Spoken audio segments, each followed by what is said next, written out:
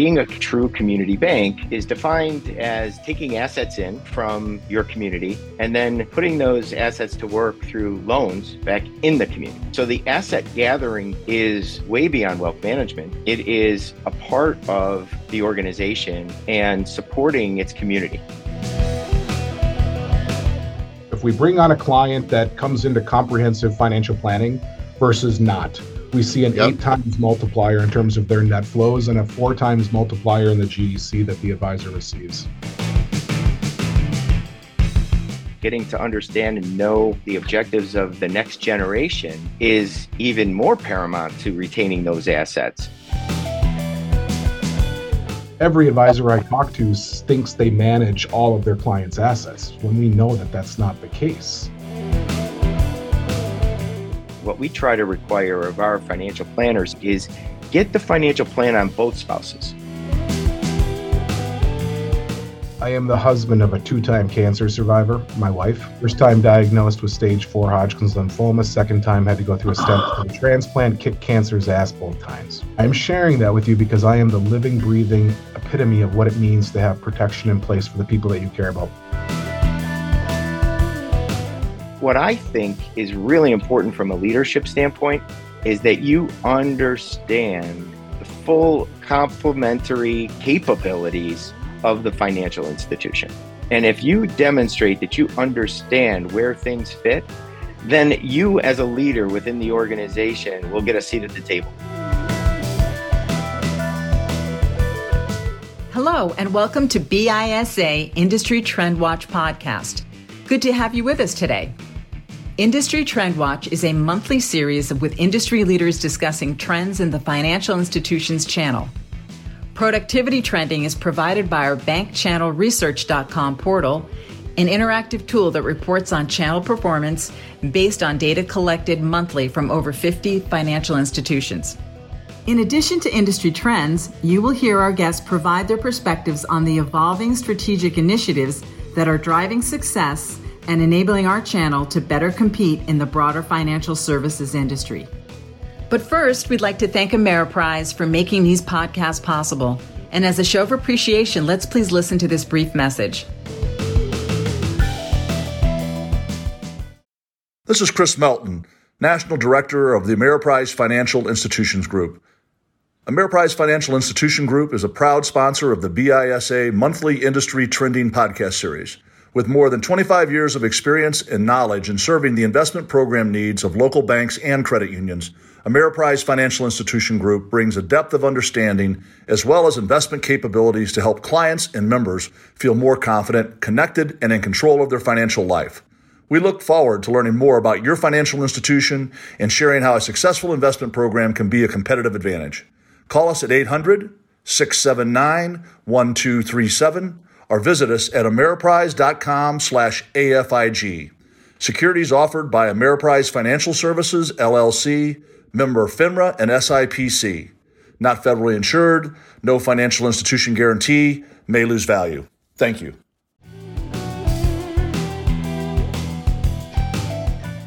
Hello and welcome to BISA Trend Watch. I am Scott Stathis. I will be your co-host along with Bob Mattel. So for this episode, we're going to be focusing on the most effective ways to gather assets. So our primary objective in our channel as, quote, trusted advisors, unquote, should be to manage and protect the majority of our clients' assets, right? So that's exactly what being a trusted advisor is all about. So we're going to explore how to do this, the discovery process, integration of wealth management into the overall organization, the importance of helping clients protect their assets, etc. So we have 2 industry veterans that we'll be discussing this with. But first, let me turn it over to Bob Mattel, our co-host, to introduce himself. Bob? Thanks, Scott. And hello, everyone. I am Bob Mattel, and let me welcome you to this, our fall edition of the BISA Industry Trend Watch. And as Scott said, we have another great panel with us today. But before we meet them, let's remind you that the BISA is having the Regulatory and Compliance Conference on November 14th and 15th in Washington, D.C. So for more information on that, check out bisanet.org for all things BISA and for that upcoming conference. Let's meet our panel. So let's start off with Sam the Man Guerrieri from Rochester, New York. Thanks, Bob. Yes, my name is Sam Guerrieri. I'm from Rochester, New York, and I work at Canandaigua National Bank and Trust. I run the wealth management business at Canandaigua National, and I'm also responsible for marketing as part of the executive team here. The wealth management business has approximately 72 people. Most of those folks are in our upstate New York territory, which consists of Rochester and Canandaigua, Canandaigua is a city that is 20 miles southeast of Rochester. And we have 26 branches in that footprint. We also have a branch in Florida, Sarasota, Florida. It's a trust office that we have there, where we focus most of our time on wealth management, trust-like business there. Our assets under management, we have $4.6 billion in assets under management in total. And our annual revenues are closing in on $30 million. We represent a pretty significant portion of the bank's overall income, which is one of the things that attracted me to Canandaigua National. We're close to 15% of the bank's income, which is really unique in the industry. And as Scott and Bob both know, I've been here about 5.5 years, a little over 5.5 years. Prior to that, I was with M&T Bank for 21 years, which is a great institution, and spent a lot of time on the road. So coming to Canandaigua has given me an opportunity to not only test my skills at growing within a community bank or the wealth business within a community bank, but also brought me closer to my family and some great work-life balance. So that's what I got for you guys this morning. And thanks so much for that, Sam. And we appreciate you being on the panel today. Also, the one thing I have to make mention of is I will not be saying the name of the bank that Sam said. I will be referring to it as CNB because I cannot say Canandaigua. So for me, nice it's try, CNB. CNB. Nice try. Wait, say that one more time, Bob. Say it one more time. Canandaigua. Well, we like to say that you can't be a customer unless you could say it, and you can't be a client unless you could spell it. Oh, so I'm out. DNB. Well, okay. Let's meet from the great state of Minnesota, Matt Johnson. Good morning, Bob. Hopefully you're all doing well out there. As Bob mentioned, my name is Matt Johnson. I work for Ameriprise Financial. My day-to-day responsibilities here, I'm the vice president of a group that we call the Advisor Business Development Group. And what is that? It's really the organic growth arm within Ameriprise. So we've got specialized coaches that we have that help our advisors grow in the 3 key areas of organic growth: client acquisition, financial planning, which is my area of expertise and the team that I lead, and then also net flows, obviously being the core tenets of how an advisor thinks about their growth within their practice. Been with Ameriprise now, gosh, it's hard to believe, 15 years already. As time's gone by really, really quick. A little bit about Ameriprise. Currently, the assets under management, we've got $1.4 trillion in assets that we manage. The revenue streams that we're seeing right now from 2021 represent about $13.8 billion. And I'd like to say my team drives all of that. But of course, obviously, that's not all true because of the great things that we're doing to help our clients realize their goals. Financial planning, obviously a huge passion of mine, and I think you'll see that as we have our conversation today. But outside of work, prior to coming to Ameriprise, I spent a good chunk of my life as a wholesaler. And just like Sam, I realized that there was a point in my life that I wanted to slow things down and spend more time with my family. I've got a wife of 13 years, and I've got 2 young boys at home, ages 8 and 6, that keep me busy. And the last thing that I think people find interesting is I'm the resident beer brewer here at Ameriprise. So every Friday, I'm bringing a concoction. An accomplished brewer of 23 years, national recognition, local recognition, spoken at a number of conferences, but financial planning is my true passion. So Bob and Scott, excited to be here. Sam, excited to be part of your panel as well. Well, wow, a brewmaster. So let's see. Let's get this party started then. Sit back, relax, open up a cold one, and let's get on to the questions. 12 o'clock and where you are. I'm kind of seeing an offshoot podcast episode on brew mastering. I think that might be interesting. We can convince the BISA to do that next. How's that? Yeah, right. Oh. All right, so let's dive into this subject. And Sam, let me kind of pick on you first. And Matt, you can provide follow-on thoughts, please. So the first question I have is based on this. So it's our opinion that if you are in the financial services industry, and I don't care where you are in the industry, right? If you're a bank, if you're a brokerage, whatever you are, if you're in the industry, you're in a race to gather assets. That's just the game that we're in, right? And the organizations that gather the most assets win. So obviously today we're focusing on what are the best ways to gather assets, right? So that's essentially the question. So, Sam, you've run a large wealth management program and now more a boutique wealth management program. And through all of your experience, you've been able to view this question from a number of perspectives. So I'd love for you to kick us off and give us your just high-level thoughts on what are the most effective ways for advisors to effectively gather and retain assets. That's great. I guess the shorter answer is to be a brewmaster. Maybe that'll attract assets for sure. But what's really interesting, Scott, and thanks for this question, because I'm going to talk a little bit about the bank for a minute. And being a community bank and a true community bank is defined as taking assets in from your community and then putting those assets to work through loans back in the community, right? So the asset gathering piece is way beyond, as everyone knows, way beyond wealth management. It is a part of the organization and supporting its community. So a really cool perspective on that. And I think that from the wealth management standpoint, I'd like to say that we focus on three key areas of business development. In other words, kind of growing net assets under management. One is working with our existing book of business.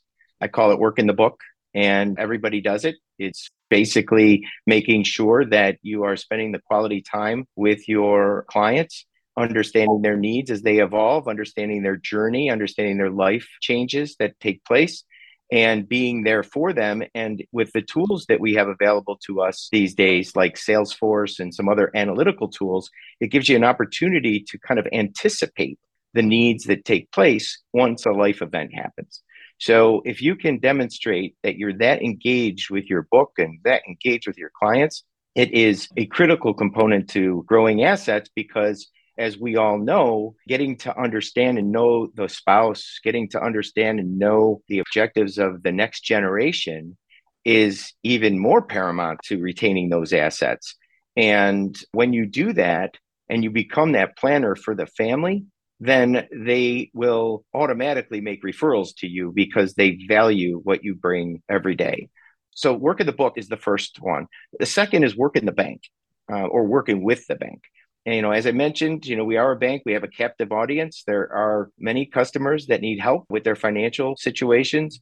And we want to be there to demonstrate to our business partners in retail and the commercial bank that we can help make them look smarter to their clients than the competition. And by doing that, we need to be prepared. We need to be great partners. And to be great partners, you need to be able to communicate well. You need to be able to educate, and you need to be able to recognize. And what I like about our bank is we focus on something we call synergy, which I'll probably talk about a little bit later. But that synergy really drives the importance of bringing new ideas from other areas of the bank to our customer base. And in this day and age, people will definitely reward you for that. And then the third piece that I think is extremely important to our business development plan and gathering assets is work in the community.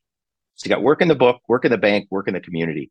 And the community is really all your COIs and making sure that you have a tight relationship and building and developing those relationships with COIs. We are very fortunate here at Canandaigua National Bank to have a very strong trust department with trust powers of over 100 years.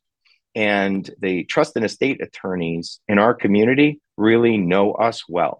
And we focus on those relationships because that drives a lot of business for us, that community connection. So those are really my three focal points. And if our advisors spend time each week carving out or allocating time to each one of those practices throughout the week, they'll be wildly successful. Yeah, I love that. I love two of the things you said are really cool. The first is putting assets back into the community, but you built on that with everything else you said, and I never really thought of it that way. It's a bit of a different paradigm. The ability of a financial institution to gather assets, help manage assets, but as importantly, put those assets back into the community. I mean, that's a big deal. right? And it's a big deal from a number of perspectives, because not only is the bank putting assets back into the community, but if you as wealth managers help your clients grow their assets, you know a lot of those assets are going to go back into the community too, because that's where they live, right? So that is a very virtuous circle. And I love that concept. So cool. We're going to dig more into some of those things, but let me pass it to Matt for your thoughts. And Matt, I know one of the things that Sam said must have really resonated, and that's working the book, right? Yeah, there was a lot of things that, quite frankly, Sam said that resonated really deep. And Sam, coming from a small community, right, of La Crosse, Wisconsin, which is about 50,000 people, and being part of a family, that community was a very important thing. I couldn't agree more with what you said, because I see it happen. And the funny thing is, Sam, and I think you can attest to this, is living in the Minneapolis area, how do you do something like that in the larger communities? How do you give back more and feel that impact? But it's crazy when the advisors actually do the impact that we see. So kudos to you on those things.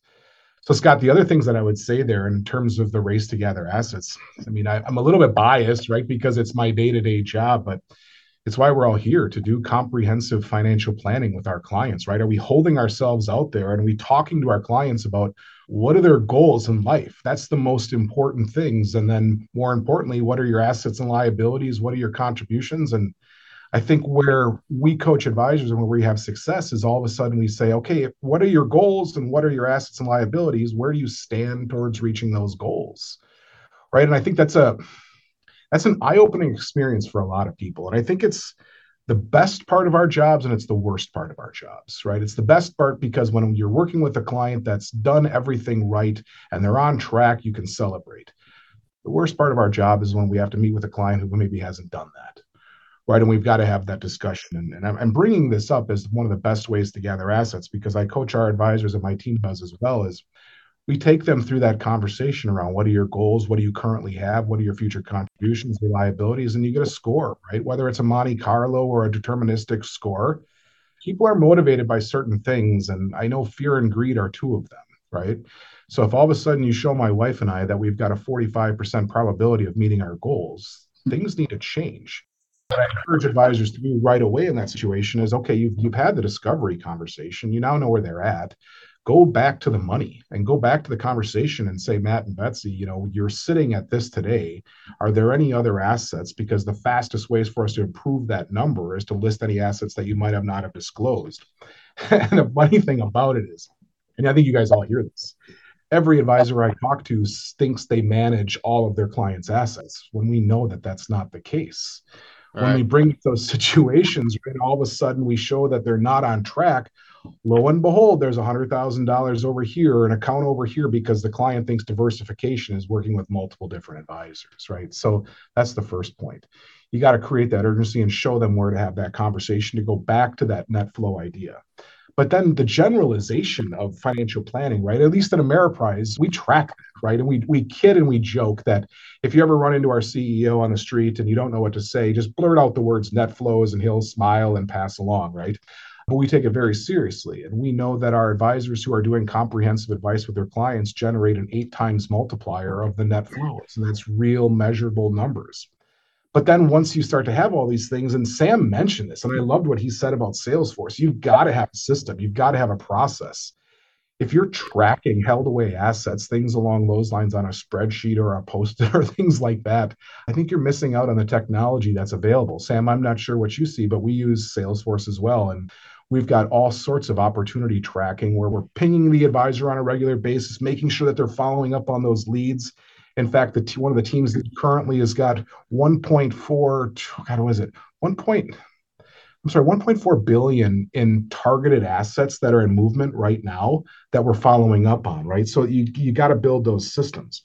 The last thing I would say on this is, I think advisors need to think about the seasonality and when certain net flow opportunities present themselves. We're at this really weird time of the year where obviously we're doing benefits review, all those kinds of things. But the conversations that I'm having with some of our more senior advisors and bigger practices are, you service a lot of executives. What are you doing about end of the year strategies? And why am I saying that? Executives are going to be coming into executive compensation at year end, whether it's deferred compensation or it's year end bonuses. There's usually a massive inflow of cash into the client's portfolio. Are you having a conversation about how you're earmarking that, right? And they oftentimes say, God, I never even thought about that, right? It's just a huge opportunity. So guys, hopefully just a little insight as to kind of some of the day-to-day, but that's just how I'm thinking about it. So let me just reinforce a couple of things you said, because there are some nuggets in there. The first is, and we've seen this over and over again, the first is the effect of financial planning on gathering assets. And there's a very specific reason for that. Unfortunately, we as a channel have a rich history in being transactional, and we're trying to get over that, right? And we're doing more advisory business, et cetera. The amount of financial planning being done is increasing, but historically we've been awful at it, right? So it took about 20 years for us to get with the program and start doing more financial planning, and we're seeing it happening, right? So the first thing that I want to put a spotlight on is what you said about what happens when you're working with a client on a financial plan and they see that they have a X% likelihood of hitting their goal. And it's, that X% is usually, relatively speaking, low, right? The first thing they say is, well, wait a minute, I'm better than that, right? There's some other things that we need to put into this plan because I know that my ability to hit that goal is better than whatever it is, 61%, right?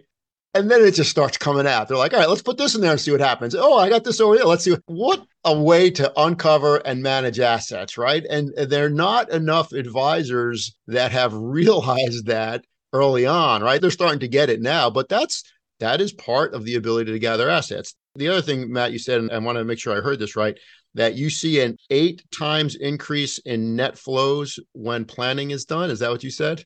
That's exactly right. If we bring on a client that comes into comprehensive financial planning versus not, we see an 8 times multiplier in terms of their net flows and a 4 times multiplier in the GDC that the advisor receives. Yeah, that's huge.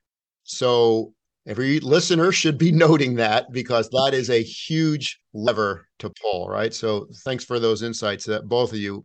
I just want to jump in here on something Matt mentioned. You know what else would might be really interesting to see in terms of that multiple effect that you see from the financial planning is all the other products and services that are uncovered and that are those solutions become apparent to the client in a bigger way. And it gives you a chance to really demonstrate the power of your company to bring the full capabilities of that company. It'd be interesting to track, like, how many additional products and services do those clients have in addition to the huge multiple that you're getting on the assets under management? Absolutely, Sam. And we all know there's 6 core needs. You've got savings, liquidity, credit, income now, income later, protection, legacy. So how many of those can we grow? Absolutely comes out loud and clear. And, we're looking from a bank's perspective, those are the core needs. You can't figure out something else. It's going to fit in one of those buckets.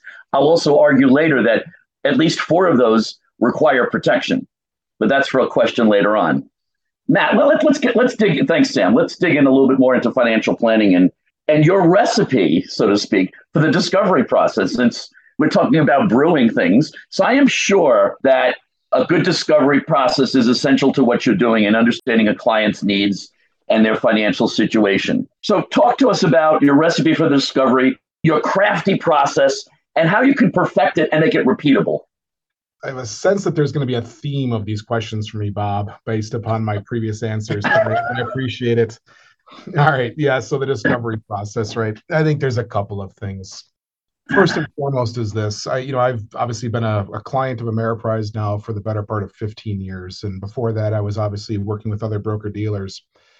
I can tell you, my experience as a client changed when my advisor stopped focusing in on my returns and my assets and started focusing in on my goals, right?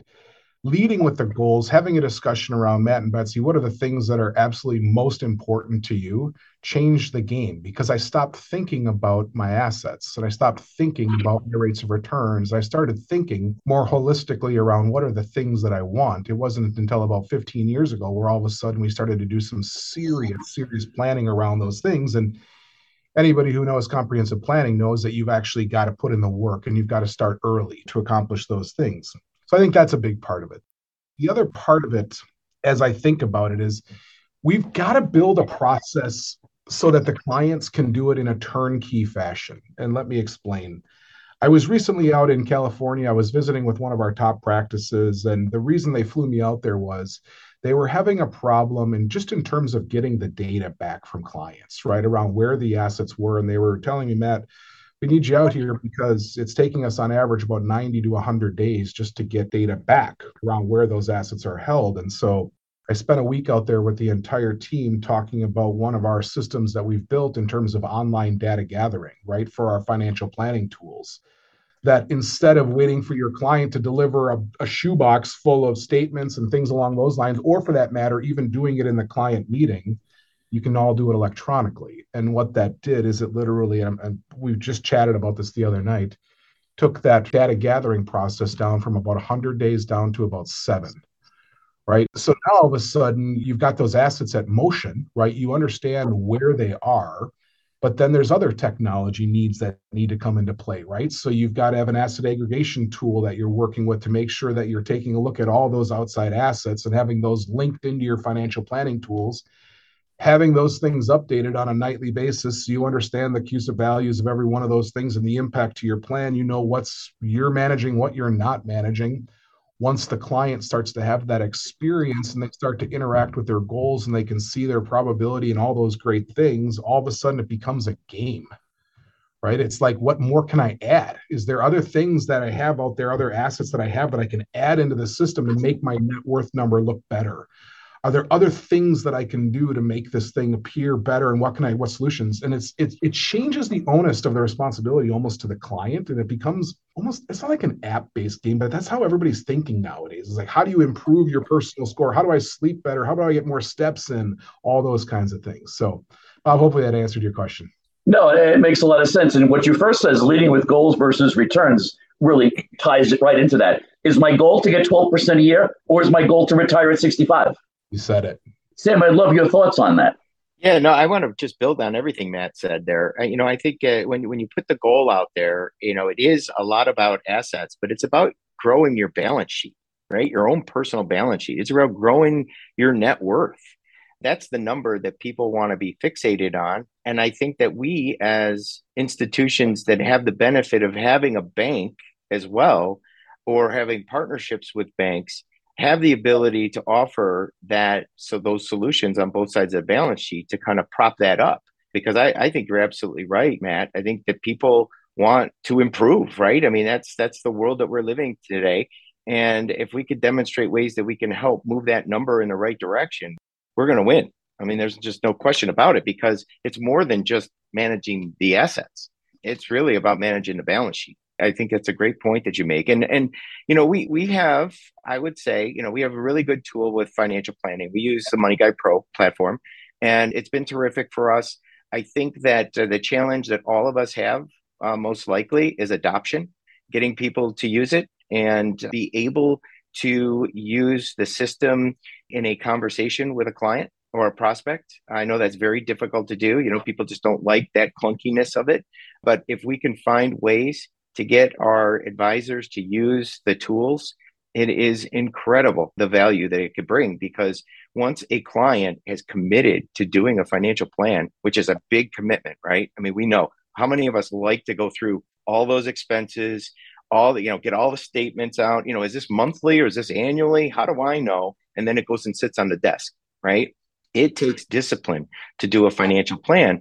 And to go a step further, what we try to require of our financial planners here, and we have 14 financial planners, by the way, out of the 72 or so people that are in our wealth management business at all different levels, we have 14 financial planners. So what we try to do is get that financial plan, but get the financial plan on both spouses, because that risk tolerance piece is so important. And you guys both, Scott and Bob, you guys know my wife, and you know that our risk tolerances are pretty different, right?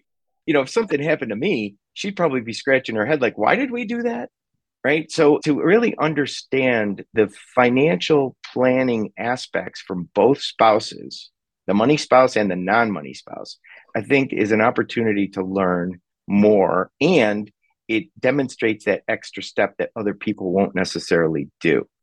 And the other thing I would throw out there that we found beneficial, and being a community bank, you kind of have this opportunity with the families that you serve. But, most of you, all of you, and Matt, I heard you have 2 boys, when they're at a point where they're working or they start work or they finish college and they go to work, my 3 daughters, how often do you get that call? Dad, I got to fill out my benefits.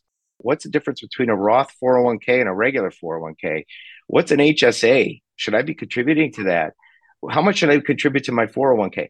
Now, I'm in the business and I know some of the answers to those things, but I don't know all of them necessarily. And that's where I think we can also step in as advisors to support the families that we work with. Because whether you're a kid just coming out of college, you go to work, or you're just starting a new job and you're in your 50s, those questions are difficult questions. And I think that's where we could step up as advisors and really, really help in a different way. And everything you say is right on point, because it's the difference of being an advisor and a trusted advisor. And a trusted advisor understands what's going on in the family. And I just went through that a year ago with my son who got his first full-time job, and I had to walk him through benefits. Both my kids know about 529s because it's made their life easier, trust me. So, it's that part of it. It's getting to know your three daughters in addition to your wife. We've all, let's see, 2, 4, 6. I think we have 9 kids or something like that combined amongst all of us here. And that's part of being a trusted advisor. It's not only knowing the client, it's the client's spouse and the family. Because you don't want to get fired down the road either by the family. So you want to continue that process going on. And it's not that hard. It's really not that hard. That one number on what is the percentage of attaining that plan really says it all. So everybody listening to this podcast, just change one thing in your practice. Do your financial planning and focus on that number. Life is going to be different for you as an advisor. You will then become a trusted advisor. I am stepping off the soapbox and turning it over to Mr. Stathis. Great point. Well, so I'll give you 2 more observations, and then I have a question for you guys. So the one is, since this question started with discovery, the thing that I don't want to neglect mentioning is that part of a good discovery process, I believe, is digging into the emotional factors that influence the financial decisions, right? So put as simply as possible, what does it mean to you to take care of your loved ones, right? I mean, that's a big question for most people that we would work with. The answer to that question, if you dig in, tells you a lot, right? And it opens up a lot of opportunity. For example, we just released a podcast on long-term care, right? So if part of taking care of your loved ones means that you have elderly parents, well, you want to get into that long-term care discussion, right? If part of taking care of your loved ones means that you have 5 kids, you definitely want to get into that discussion. So the point is, those are the emotional factors that create the foundation for a good discovery process. And so I think you have to go there. The other piece of that that's interesting is when you do the stuff that we're talking about and you become that trusted advisor, one of the things that will always happen if you're really good is that your clients are going to start asking you questions that have nothing to do with liquid assets, right? That's when you know you've become the trusted advisor. I mean, it might be like, what's your opinion of these colleges for my kids? Or it may be a real estate question or something like that.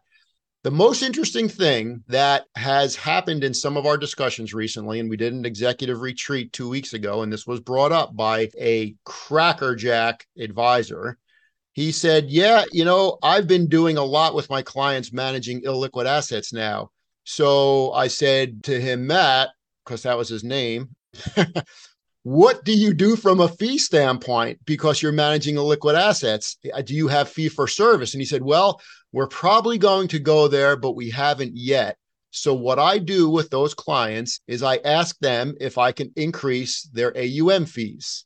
And I go from typically somewhere around 1% to 1.25%. He said, but I have that discussion. We've been doing this together. It has a lot to do with illiquid assets. Do you mind if I just increase your fees on AUM because of all we're doing? He said, not a single time has the client said no, not once, right? So that's a trusted advisor, right? And that's where we want to get to, because he manages the majority of his clients' assets and he measures that. So he knows that. All right. So the next question I have, I'll get off my soapbox and ask a question to pass it back to you guys.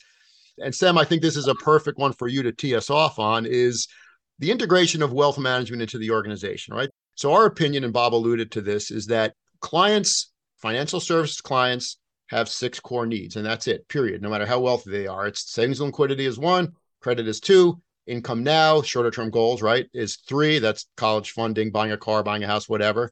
Income later, the retirement oriented goals typically, that's what are we at? 4. Protection is 5, and legacy is 6. As a financial institution, if you don't have wealth management, you can handle about 2.3 of those needs. Literally, you can't handle the rest, right? So wealth management actually handles the majority of those needs. If wealth management isn't fully integrated into the institution cannot do a great job servicing all the client needs. It's literally impossible. So I think more and more so institutions are realizing the importance of integrating wealth management to gather and retain assets. One of our frustrations has always been that, banks, everybody starts with 100% of their assets in a bank, right? But wealthier they get, the less likely it is those assets stay in a bank. We're letting that happen. We don't have to integrate wealth management. It doesn't happen if you're doing a good job. So all that, the question is, how do you do that? How do you do a great job integrating wealth management into the overall organization so it is part of the holistic servicing that you're doing with your clients? Mm-hmm. Sam? That's a great question. There's a simple answer, but it's really, really hard to do. And I think a lot of it comes down to the leadership that's in charge of wealth management. And what I mean by that is, if you look at whether it's the balance sheet of an organization, a financial institution, or you look at the income statement, many financial institutions have tried to grow their non-interest income categories over the years.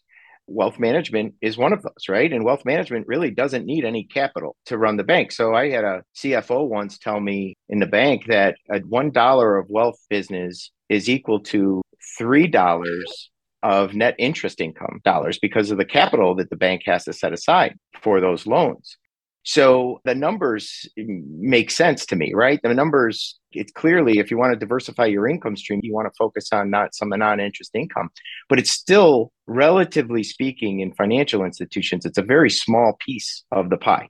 Once you get past deposit fees and other types of fees in the fee income category, wealth management is still pretty small in a lot of organizations.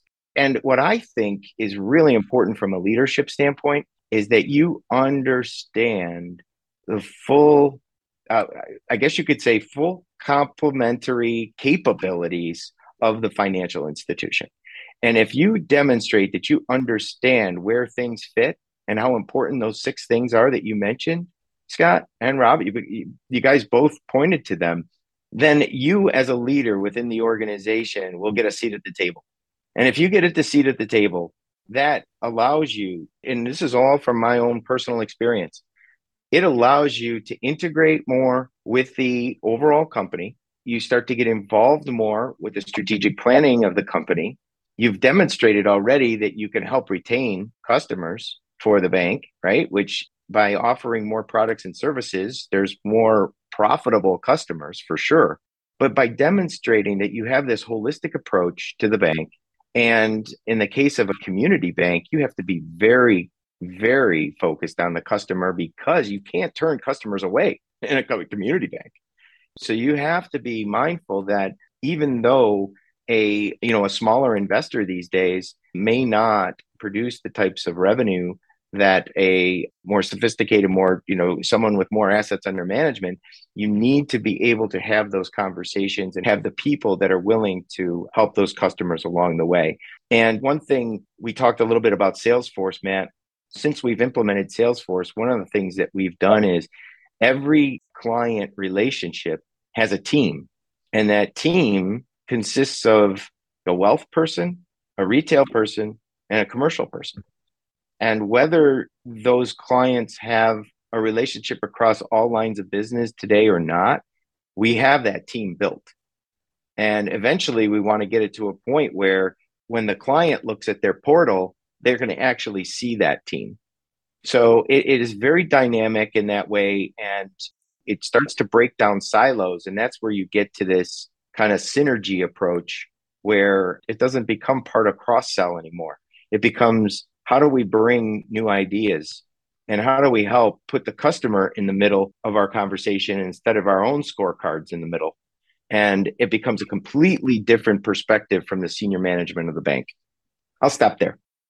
Yeah, no, hey, well said. There were a lot of really good nuggets in there. The whole notion of cross-selling has to be, I think, repositioned because it's not cross-selling. It's servicing as many needs as possible. And there's a difference between the two. One works better than the other, right? I always say, if you try too hard to sell, you'll sell nothing. If you try hard to help, you'll sell a lot, right? Servicing as many needs as possible is the right perspective to have. And I love that team effect. The one example I point to all the time is First Republic Bank knocks it out of the park from a wealth management standpoint. Why? Well, that whole institution has one P&L, not different P&Ls for every department. They are one team working with one sense of purpose for every client, right? And that's ultimately where we want to get to. And one other thing, just to build on that, actually two things. Sometimes it starts within wealth management, right? Because there's competition within the company for that customer as well. And we've been fortunate that we've been able to build a program where, to your point about having one balance sheet or one financial statement, our wealth management team has one goal. Now, each person has their individual stuff. That's fine. But we have one goal and they are compensated on achieving that goal. So in my mind, I really want our people, if you're going to remove all conflicts of interest, you remove the commission piece out of it and you focus on growing at net assets under management, you have the ability to really focus on that customer scorecard and not your own scorecard. And it also, the synergy piece that I talked about, we reward our people for engaging with colleagues across the organization to do a pre-call plan on a customer situation. We reward that activity or that behavior. And we also reward a joint appointment. So if you go on a joint appointment with another colleague from another area of the bank, we're going to reward that. We don't reward the cross-sell because we know that there's a high probability, to Matt's point earlier about financial planning, there's a direct correlation between success and a joint appointment. Yeah. And that's what we focus on. We focus on the right behavior, and it appears to be working pretty well. I love that. The correlation between success and a joint appointment, that's very interesting. The other thing you implied several times is the halo effect of a wealth management relationship in the institution, right? And that has been documented by a number of firms out there. And there is no disintermediation. It just doesn't happen. The opposite is true. KeyBank is a great example, right? They did a great job tracking the effect of opening an investment account, right? One of their clients opening investment accounts. They did a 24-month study where they looked at literally thousands of clients that opened an investment account. They looked at them in arrears, so 12 months back and then 12 months forward after they opened the investment account, so over a 2-year period. And the bottom line of all that is once they opened an investment account, right, when you look at the amount of assets they had with the institution for the prior 12 months, compared it to the amount of assets they had with the institution for the subsequent 12 months, it went up by a minimum of 2x, an average of 2x across these thousands of clients, but they had twice as many assets in the institution after opening an investment account because of the halo effect of just getting into those discussions, right? So that's powerful. And I think more organizations holistically need to recognize the value and the power of that from a client retention standpoint. Well, client attrition dropped from 14% to 3% among those clients, right? So that's a big deal. Matt, let me get your thoughts on all this. Yeah, Scott, it's really funny. I've been sitting here, we've been having this dialogue and, preparing for today. I didn't know what I was going to walk into, whether or not we were going to have similar kind of thoughts and everything else. And I'm just overwhelmed because like everything Sam talked about is exactly how I'm thinking about it as well. And it's refreshing to see. Specifically, as you think about the integration of wealth management, Sam actually made a comment, a question or two ago that I actually think is where it starts. And that's, you got to have the honest dialogue with your clients around their risk tolerance, right? And I loved what Sam says, because I think he's absolutely right. You take a husband and a wife, for example, if you've got a married couple, they oftentimes have different levels of aggressiveness. Now, why is that important? I think it's important because that obviously generates the I in the equation to generate the overall result, right? When you're doing the financial planning equation work, everything else along those lines. The other reason why it's so important, and I think we as advisors in this industry don't do a good enough job on, is we always focus in on the good things, right? We always talk about, based upon this type of portfolio, we're expecting a rate of return of, call it 5.6 or whatever. It doesn't matter, right? I love the sophistication of some of the tools that we're using nowadays that can actually show the downside risk, right? I talk to a lot of advisors who are thinking about joining Ameriprise, and I call this the Mike Tyson moment, where Mike said, everyone's got a plan until they get punched in the face, right? You guys all remember that? Yeah. But the tools are actually able to show you, based upon those portfolios and based upon those risk meters, what is the downside risk in certain times where we've seen really atrocious markets, right?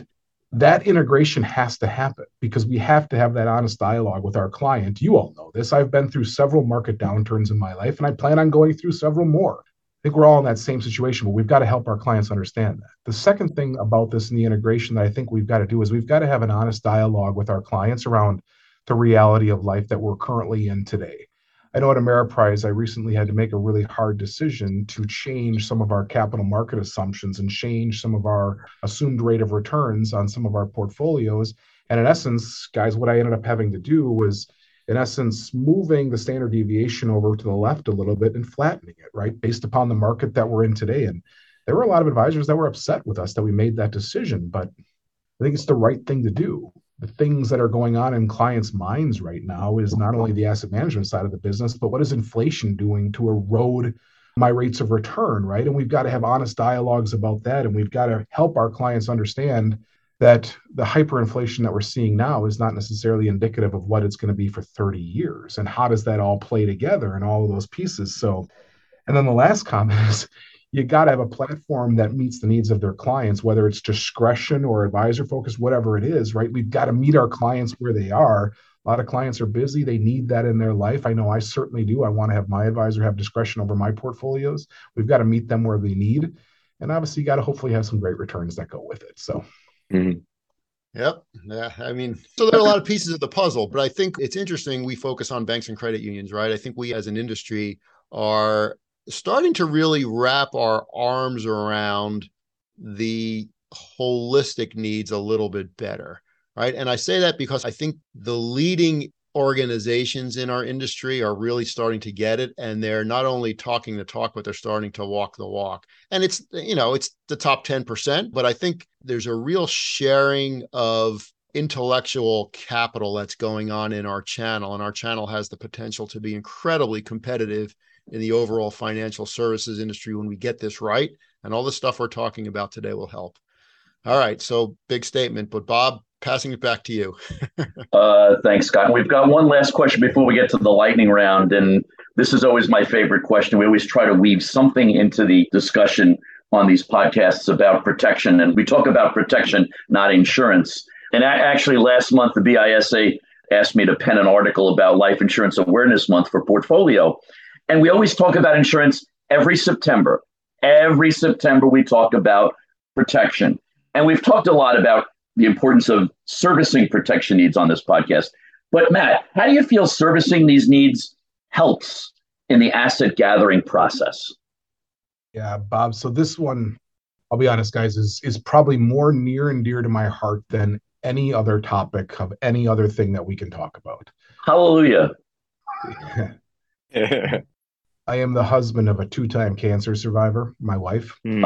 First time diagnosed with stage 4 Hodgkin's lymphoma. Second time had to go through a stem cell transplant, kicked cancer's ass both times, right? That's good to hear. I'm sharing that with you because I am the living, breathing epitome of what it means to have protection in place for the people that you care about. My wife is the picture of health when those things happened. Mm-hmm. That rocks you as a person. And I see it as my responsibility to make sure that anybody I care about has those things in place, because you never know when those things are going to happen. With that being said, I mean, you're probably getting a sense for how passionate I am about this because it means so much to me. So much, in fact, that I partner with all of the local organizations within Ameriprise to make sure that everything we're doing from a financial planning perspective, the protection needs of the clients are being brought up. And why do I think about that? Great. You meet with your client, you got your goals, you've got your assets, everything else, and you're sitting at a 70, 80, 90% probability, and then all of a sudden you get sick and it's gone, right? It's all gone like that. What are we doing? I don't know. I seriously push back on every single advisor that I say, why are we not offering protection needs? And they're like, I don't want to be in the protection business. What are you doing? I seriously don't get it. And what we've got to do from a asset gathering perspective is we've got to take inventory, but we've also got to help our clients understand that while protection needs can be somewhat expensive, right? But they don't have to be. Or in fact, one of the things that I love having the conversation with clients about with advisors is let's actually diagnose the need that you have for protection within your own personal needs and what could happen, and then show the long-term ramifications of you purchasing those things, right? what I see over and over and over again is I can go to our financial planning tools, things along those lines, and I can go to any single client and say, listen, one side of the graph here shows that you've got 85% probability, but the good news is you didn't pass away and you never needed this protection. Good news, right? That's the best scenario that we could have hoped for. On the right-hand side, it shows that you did buy those policies from me. You did put that protection needs into place, but your overall picture dropped by 1% of probability. So the question then becomes, is it worth 1% of probability for your long-term goals to make sure all the things that you were nervous about or scared about or the things that could happen are taken care of? Scott, you said this earlier around behavioral advice, right? That is a big thing. People are nervous about that.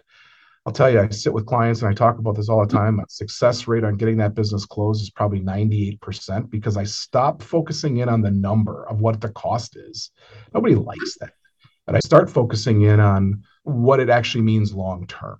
So, short answer for you, Bob, but it's something that I'm just really passionate about, and we're starting to see some major upticks here with the advisors that we partner with. So, it is about growing and protecting. It's a lot about protecting. And we just did a podcast on long-term care, and a lot of folks think that they can self-insure. But do they understand what that really means? no. Do they understand that that part of their protection plan means they have to grow even more assets to cover what could be a $150,000 bill a year for years per spouse? Yeah, you're spot on. It's funny. We're going through benefit review, and I did a benefit overview for the team yesterday. And I literally walked desk to desk to desk, say, what are you doing from a disability income perspective? You better be maxing that at 65%. And they're like, I don't need it. I'm like, I don't care. I'm pushing the button for you, right? Like, you absolutely need this. So, Yeah. Absolutely. It's well worth it. And it's peace of mind. It goes back to all of the core ideas of what protection brings to you. that's right. And Sam, I'm sure you have some insight into this as well. Yeah, Matt, first and foremost, I'm marveled and certainly congratulations to your wife and your family for that incredible win. That's a tough battle, and all of us have been through some version of it, and that's really incredible. And I think it speaks volumes to what you went through personally, but also how many advisors have you talked to that had to deliver a check to a spouse, a widow, right? And the impact that that's had on a family. And sometimes the excuses start to melt away when you have that emotional impact, financial impact on a family where you've given advice on protection. All of the hard work that goes into any type of insurance, whether it's underwriting, whether it's the paperwork, it's too much work for me, right? And this is one of those things where this is when you step out, and to your point, Scott, you become the trusted advisor. It's not about how much work you put into it. Really, it's the output here.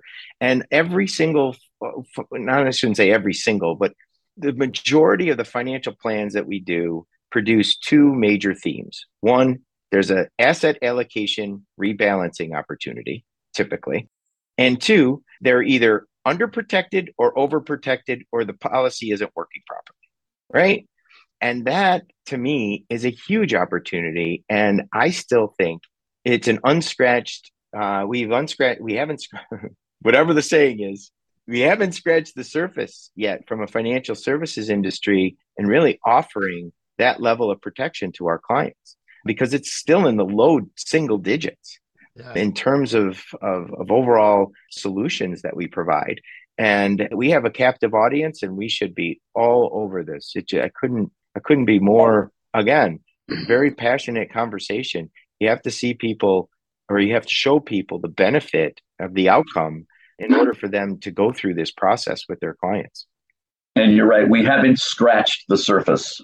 You haven't scratched the surface. And the other thing too is I want to take it outside. You mentioned disability insurance, Matt. I want to take it even another step further. How about property and casualty? Yeah, well, absolutely. Incredible. I mean, it's an incredible. We've had businesses, if you want to integrate with your commercial bank, and you can somehow partner in a way where you can provide value to the commercial customers by seeing that they're either paying too much, which is often the case, or they could pay the same for more coverage. It's just such an opportunity to take a look at the entire spectrum of protection and provide that as part of your offering is, I think, a great growth opportunity. And when you mentioned PNC, that's music to my ears because I just went through this myself. I went and called up my provider for my personal liability, my umbrella, and I was gonna decrease it. And they said, "Well, does this cover your overall assets?" And I'm like, "No, it does not." So Right. I increased it. Right. Well, and to your point earlier, Bob, how does protection lead to uncovering other assets? Just having that conversation. Okay, so this covers everything then, right? No, I have a cottage on the lake and 3 jet skis and oh, okay. So it just helps that dialogue, helps that relationship. Oh, that's It good. absolutely does. I'm stealing that one from you, man. That was spot on. I mean, I tell you, it brought it home to me because I always had a personal umbrella policy because I had a pool. I have 2 younger drivers, and I'm like, all right, they're older. I don't have the pool anymore. Let me downgrade. They said, no. What's your retirement portfolio? I'm like, yes, you're right. I don't want that to be at risk. Sign me up. Give me another $1 million on my umbrella. So yeah, you're absolutely right. It goes well beyond what we think normally about protection. It's everything. Mm-hmm. Well, and so we have been in our channel as advisors using the term life insurance, which pigeonholes us, right? And that's why Bob and I are saying, don't use that term anymore. Use the term protection because it opens it up to all this stuff that we're talking about. It's a much more important, much more comprehensive discussion. And if you're truly an organization that wants full integration, then you should be working across departmental boundaries. You should be talking about things like PNC because most banks have that, right? Mm-hmm. And other types of protection. So I think changing the language, right, has an effect on the way you're working with clients. So I think it's a subtle tweak, but it has ramifications that are important. Yeah. And Scott, one other way that we try to spotlight it is we call it risk management. Yeah. And because, in a lot of ways, that's what it is, right? You're managing risk. And it's also another way to remove that barrier of the word insurance because it really is protection. It really is risk management. Yep. Well, and so, Sam, this is the other interesting thing. Well, both of you. So we've had this comment on one of our podcasts maybe a year ago, but I've heard it many times since. And that is, to your point, Matt, you said that a lot of clients have more than one advisor. It's their idea of diversification, right? We have heard stories where a spouse passed, right? And there were, say, 3 advisors. All of the assets, once the spouse passed, all of the assets went to the advisor who put a protection plan in place. The other 2 advisors didn't keep any of them. And we've heard that same story in a variety of iterations over and over again. So the subject of this podcast is gathering assets while retaining it as part of it too, right? That is one of the parts of the solution for gathering and retaining assets. You want to put those protection plans in place because you will then manage all the assets of that client eventually if you're doing that part of your job. All right. So this has been a very interesting and engaging discussion. You guys were both awesome. Let's get to I think we just have a lightning round, a fun question left. Is that right, Bob? Yes, and I'm going to pass it to you. Yeah. So all right. So I'll ask the lightning round question. So we're in a shoulder season now, right? So the lightning round question is about the seasons. And what is your favorite season and why? You want to lead us off, Sam? Sure. Well, I mean, it's easy for me. I live in upstate New York and I don't ski. You guys have seen me down at the BISA conference on a number of occasions. And, I'd rather be hanging by the pool or the beach somewhere. So, summertime for us is a special time in upstate New York, when you don't get much of a spring even. We enjoy the fall because a lot of our summer kind of trickles into fall. But, there's just so much to do here. We have the Great Lakes are here. There's a lot of boating opportunities, great golf courses, so golfing, all types of outdoor things to do. And there's a lot of outdoor things to do in the wintertime, too. It's just that my family likes to be in warm places, and I do, too. And so we gravitate more towards that type of season. And one day, Bob, maybe all 4 seasons work out because you could be anywhere you want to be, right? So I think that's the ultimate goal. Really. That's the way Bob is playing it. I think we need to follow his lead. Right. All right. So, Matt, you're in Minneapolis. I'm wondering if you're going to have a similar attitude. This was going so well until this question came, and all of a sudden, Sam and I have a difference of an opinion on this one. No, you're absolutely right. So, in Minneapolis, obviously, we see some pretty cold winters, and guys, it's my favorite season by far, right? I love the feeling when all of a sudden I wake up and there's 8 inches of new snow on the ground. Me and the boys are out there shoveling, getting the snow plows out. It's like a scene out of Grumpy Old Men, right? It's just absolutely fantastic. But Sam, you talked about it, right? So we've got boating, like a short little season here, but then when the snow hits, we've got the skiing, right? And I've been snowboarding since I was 16 years old. My 8-year-old has been on skis now for 6 years. My 6-year-old's been on skis for 4 years. And I'll tell you guys, it's the greatest thing ever as a father, going out there and watching them pick up a new sport, especially a sport that's challenging like that. And my 8-year-old particularly is really into going into the park, right, where there's lots of jumps. And there's really fun lessons to learn when you watch a kid wipe out 100 times in a row trying to do a trick, and they get up and they do it again. It's so valuable as a father to watch that and then see them land it. It's just a really valuable lesson that nothing in life is easy. And if you keep working on it, you'll achieve some great things. Minus the fact, plus they get to go inside and have a hot chocolate and hang out with 2 little guys. It's pretty fun. Yeah. It's awesome. That is cool. That's good stuff. Great attitude. Bob, how about you? Well, I think Sam alluded to it earlier. I toggle, as many people know, between New York and Florida. So I'm going to go with spring, because spring in Florida is summer and summer in New York is summer. So I get like 2 summers and a spring. So I'm more about warmth. I'm not about ice fishing as much as I've seen it in my travels to Minneapolis in the middle of the winter. Sign me up for spring. Yeah. Well, I'll give you mine. So mine used to be winter, just like you, Matt. I grew up skiing. I was passionate about skiing. I was bored every summer. I just wanted to be in the snow and I wanted to be skiing. I got into the ski industry in another life, so I worked in the industry. But lately, since my kids aren't skiing anymore, my wife isn't skiing anymore, there's a little bit less of that. And I'm a big mountain biker as well. I do mountain bike in the winter because I have a fat bike, so I do both. But I am kind of leaning towards when the trails don't have snow on them. And so I'm a little bit more of a summer, fall type of a guy now than I used to be. But I still appreciate the winter. I do a lot of cross-country skiing right from my backyard, so that's fun. And I get downhill every once in a while. But I don't know. I'm in New England, right? Try and embrace them all, but leaning towards summer a little bit these days, probably because I'm getting more gray hair. At least you didn't say you have an electric bike. Then I'd be I really will never worried. go there. I do it for exercise. What kind of frame are you riding? Are you riding carbon fiber these days? You're not on aluminum anymore, are you? Well, I'm on what's called a Ibis Ripmo AF, and AF stands for aluminum frame, but it's a pretty high-end bike, and it's a rugged bike. Yeah. So it's, I didn't, carbon cost a load of money and I had a tough time justifying that with all the other financial responsibilities around. I know that world really well. I used to race mountain bikes when I was a kid. So lots of broken bones as a result of those things, but man, is it fun. So good for you. It's a blast. Yeah. Do it all the time. All right. Well, I think that's a wrap. And you guys have been, like I said, you've been awesome and very engaging. This was a great discussion and we look forward to releasing this podcast. So thank you very much. And Bob, I know you always have official closing comments queued up, so go for it. Yes, I have official closing comments, and also all of our listeners like to know what my top 3 takeaways were from this podcast. I actually have 5. I'll go through them real quickly.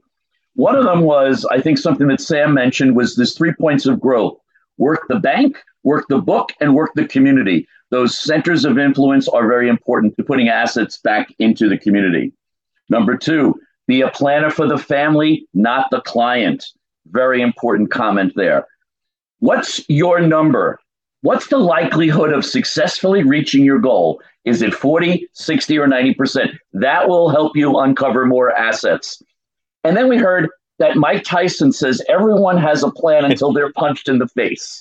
Could not let that one go. And I don't think Mike Tyson has ever been mentioned on a podcast before that we produced, but Mike Tyson has made the top 5. What did I miscount, or was that just 4? Okay, well, I have another one. Thank you for reminding me that protection is worth the work. We have not scratched the surface. There you go. That was 5. I was a little worried because, there are 3 types of people in this world: those that can count and those that can't. Yes. There you go. That was kind of a layup for you. So thanks again to our panel once again. Sam and Matt, it's been a lot of fun. Thanks to Jeff Hartney and Kat Siefer from the BISA. And thanks to Ameriprise for their continuing sponsorship of this podcast series. Don't forget the other 2 podcast series on our industry. That's Untangling FinTech and Industry Leadership and Success. These can be found wherever you get your other podcasts. What? You don't listen to podcasts? Well, start. Anyway, it's time to say goodbye. So we hope you've enjoyed the show. And say goodbye, Scott. Goodbye, Scott. See you guys. Thanks See so you much, on guys. that. See you, Bob. Thanks Nice to meet you, man. Thank you. Pleasure Take meeting care. all of you. Yep. Bye-bye. Bye.